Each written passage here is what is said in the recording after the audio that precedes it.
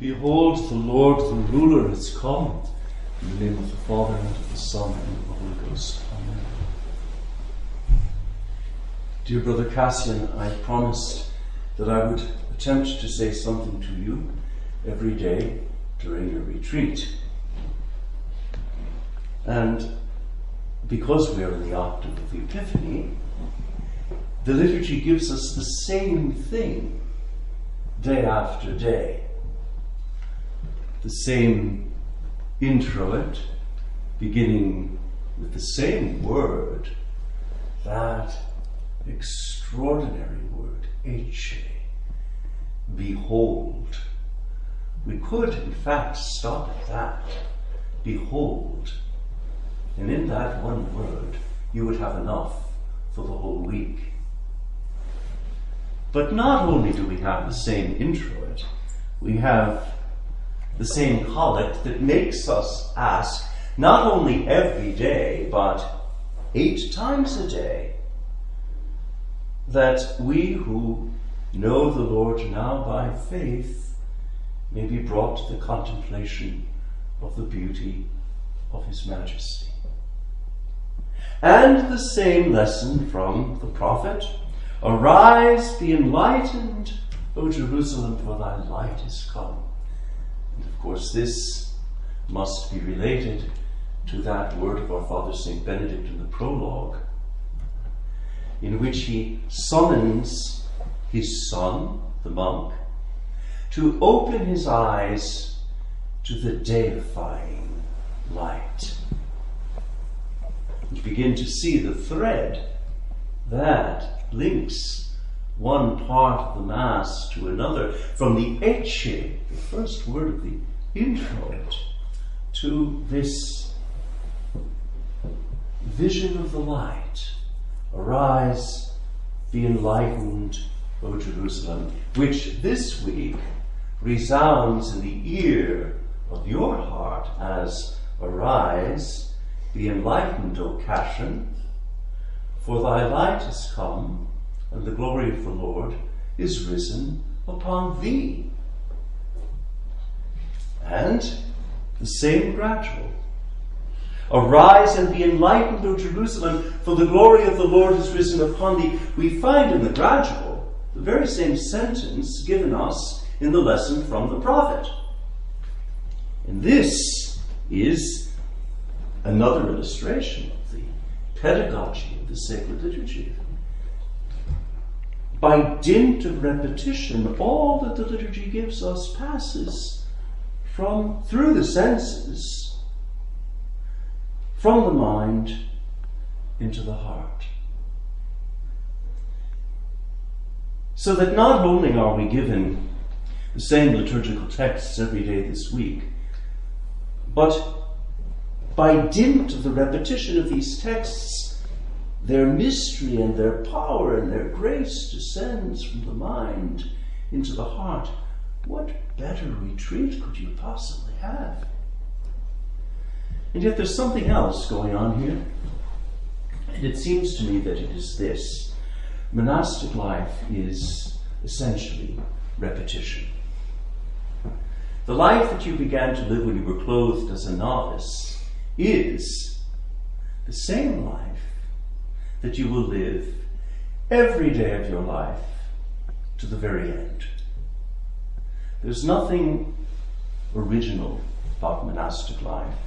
Oh, of course, there are surprises every now and then, but essentially, monastic life is the repetition, day after day, of the same thing, usque ad mortem. But this repetition in the monastic life is but another way of living the sacred pedagogy of the Church, which employs repetition to bring us ever more deeply into contemplation of the light. It's almost a preparation for eternity. In eternity, we will go forward forever into the deifying light.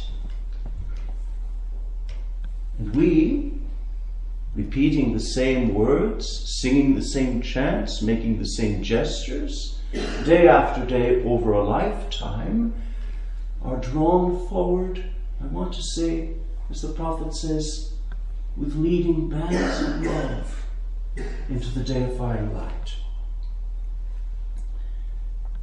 The same offertory antiphon today, describing the cosmic lordship of this little child who